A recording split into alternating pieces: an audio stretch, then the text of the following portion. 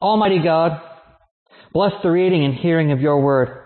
Let the Holy Spirit descend upon us that we may understand your word for us today. As your scriptures are read, as your word is heard, let the utterances of our mouths and the meditations in our hearts be acceptable in your sight, O Lord, by your Holy Spirit and your holy church. And let God's people say, Amen.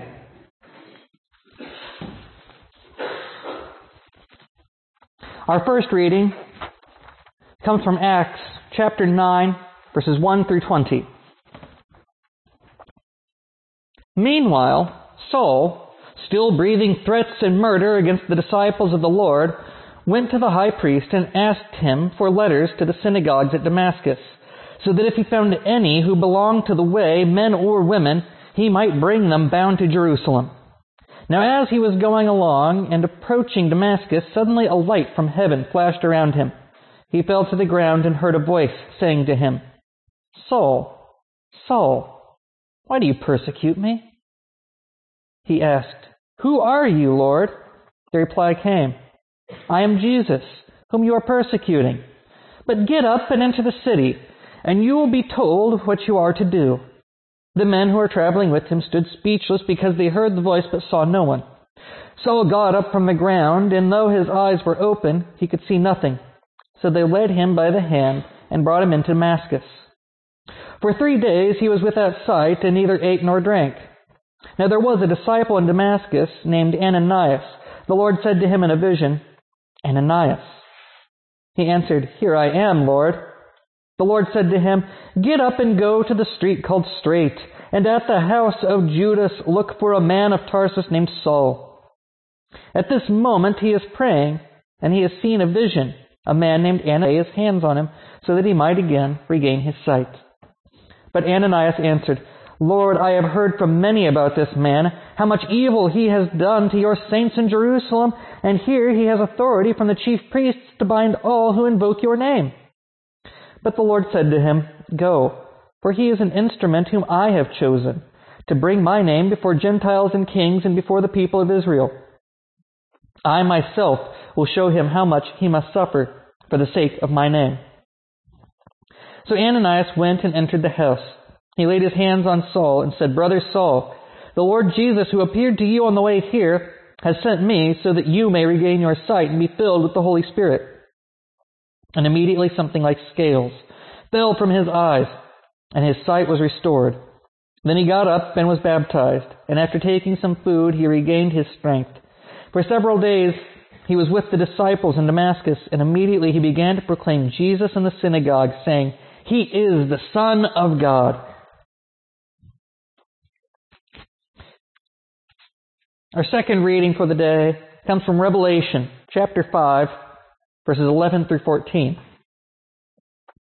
Then I looked, and I heard the voice of many angels surrounding the throne and the living creatures and the elders.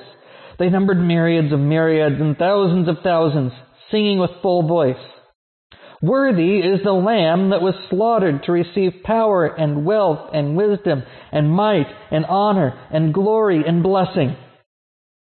Then I heard every creature in heaven and on earth and under the earth and in the sea and all that is in them singing, To the one seated on the throne and to the Lamb be blessing and honor and glory and might forever and ever. And the 4 living creatures said, Amen. And the elders fell down and worshipped. This is the word of God for the people of God. Thanks be to God.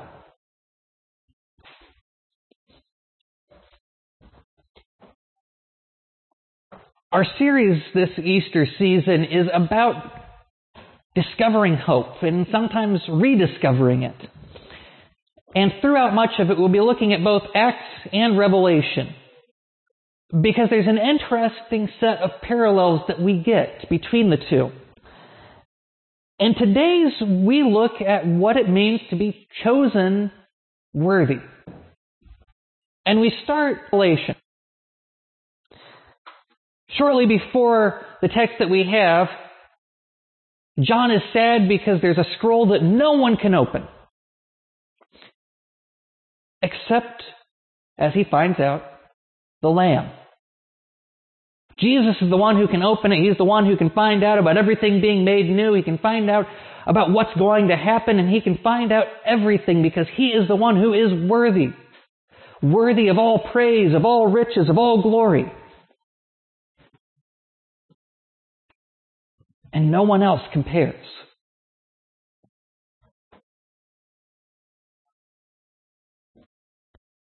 We get that picture of immense worthiness. And yet it contrasts greatly with our story about Saul. Saul, whom we usually know better as Paul, is not worthy. Not in any way, shape, or form. He's been busy trying to hunt down the followers of Jesus, trying to get them to be quiet, trying to throw them in jail, trying to beat them, and even see them stoned to death. And he's eager about it. He feels it is his duty to hunt them down and bring them back bound so that they can pay for their heresies and their crimes. Saul is about as far from worthy as we can imagine.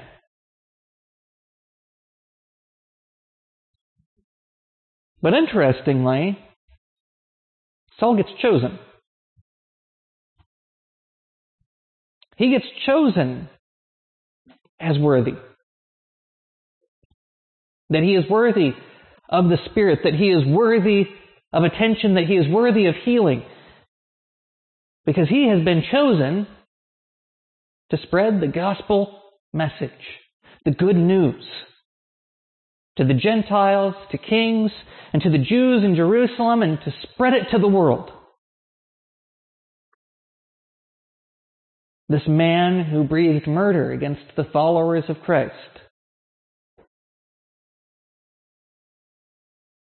We see that Ananias is not convinced that this is the case. He goes, look, I heard about this guy.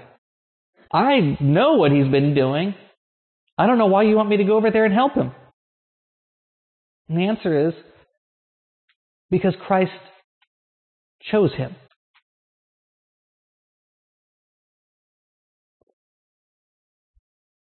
Saul gives us a great example of what it means to actually serve. Because he starts out his journey with wanting to do everything but follow Christ. And yet he's chosen. Not because of what he had been doing, not because of what he was on his way to go do. Saul was chosen because of who he could be and what he could accomplish with Christ. He was chosen because if he could change, he would make a monumental difference. And he does. So much so that most of the texts that we have in the New Testament are written by Saul. That Paul is a prolific letter writer, mentioned throughout Acts, mentioned throughout all of his letters, known wide and far. Reading his letters, it's hard to imagine him as somebody persecuting the church and trying to destroy it. But Jesus saw something more. The only one considered worthy chose Saul as being worthy to serve him. And it tells us something about the way that we are called to serve. The barrier could be set high, and it could be, well, you've got to make yourself worthy before you can even think about approaching. You have to make yourself worthy, and you have to make yourself clean before you can even think that God will even take a second look at you. But that's not what Jesus shows us. He shows us that the people we would expect to never get chosen are the first ones invited to the table. That in his life, Jesus spent his time with the outcasts, the misfits, the people that society wanted nothing to do with. and invited them to the table. The same table that He invites us to now, the same table that He sets for us when our journey is complete. That He could say, well, you've got to make sure that you make yourself worthy to be welcomed into my Father's house. And instead, His response is, I have already made a place for you. I'm waiting for you to accept that I've chosen you. And He flips the whole situation on its head. Because I know there's nothing I could do to be considered worthy. I could spend a lifetime trying to do it. I know that every day there's something about me that won't quite get it right. And it might even just be a moment. That flash of anger when I really didn't need to be angry. An unkind word when I lose my temper. No matter how quickly it's taken back, I've still made that mistake. And if I'm not perfect, how could I ever be worthy? The hope I have is that I'm not called to be perfect in my actions. Though I strive to be perfect in my faith, I know that I fall short in so many places.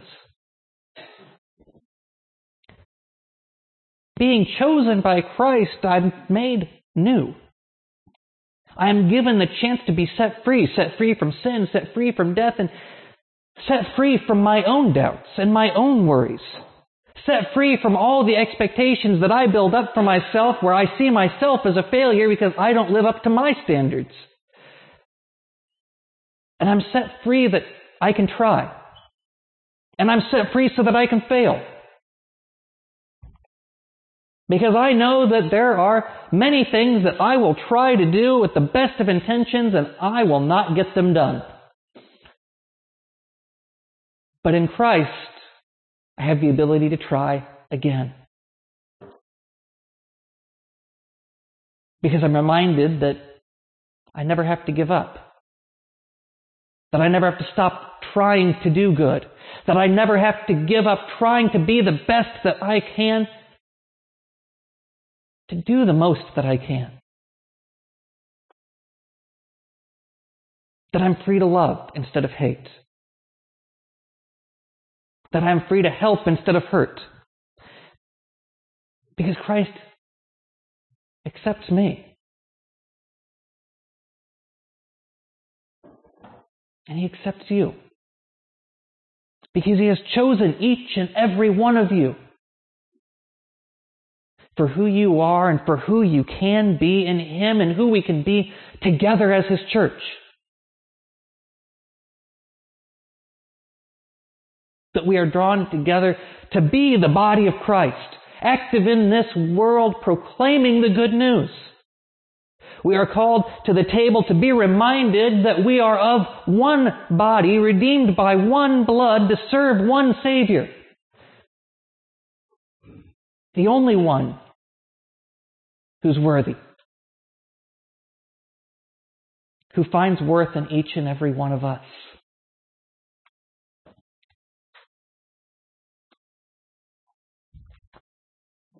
It's a hope that we find because it gives us hope even in the darkest of days. It gives us hope that even when we feel like failures, like we have messed everything up that could ever be messed up, and we don't want to try again tomorrow because we're sure we're going to mess tomorrow up too, Christ is there to say, I know you're trying. And I love you for that.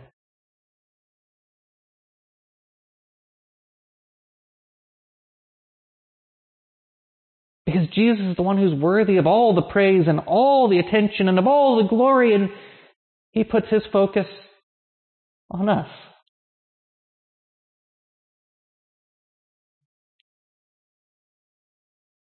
He puts His love and His effort into helping us.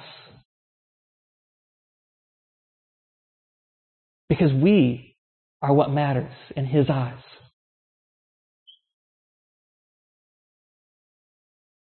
And if the one who has been chosen is the only one who is worthy to see the new creation and to let it become,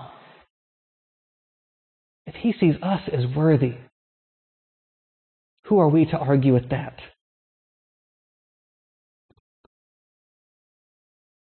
We come together, not that we understand why Christ would love us, but we come together knowing that He does. Knowing that He has placed us together that we may help each other and we may grow together and that we may discover what we are truly capable of in Him.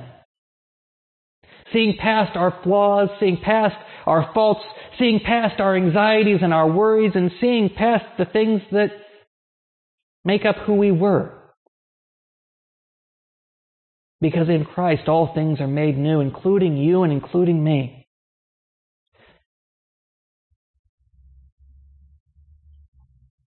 And a table has been set for us that we may come to it together, to be reminded that we are worthy, to be reminded that we are together in Christ, to be reminded of all that has been given so that we may live, that we may have the boldness and the hope to act, the boldness and the hope to live a life as one who is chosen as worthy. And that we do it together. And we do it together in our Lord and Savior Jesus Christ, who is, who was, and who is yet to come, and who will always, always be there for you, for me, and for all who call on Him. From this life to the next, for all eternity. Amen.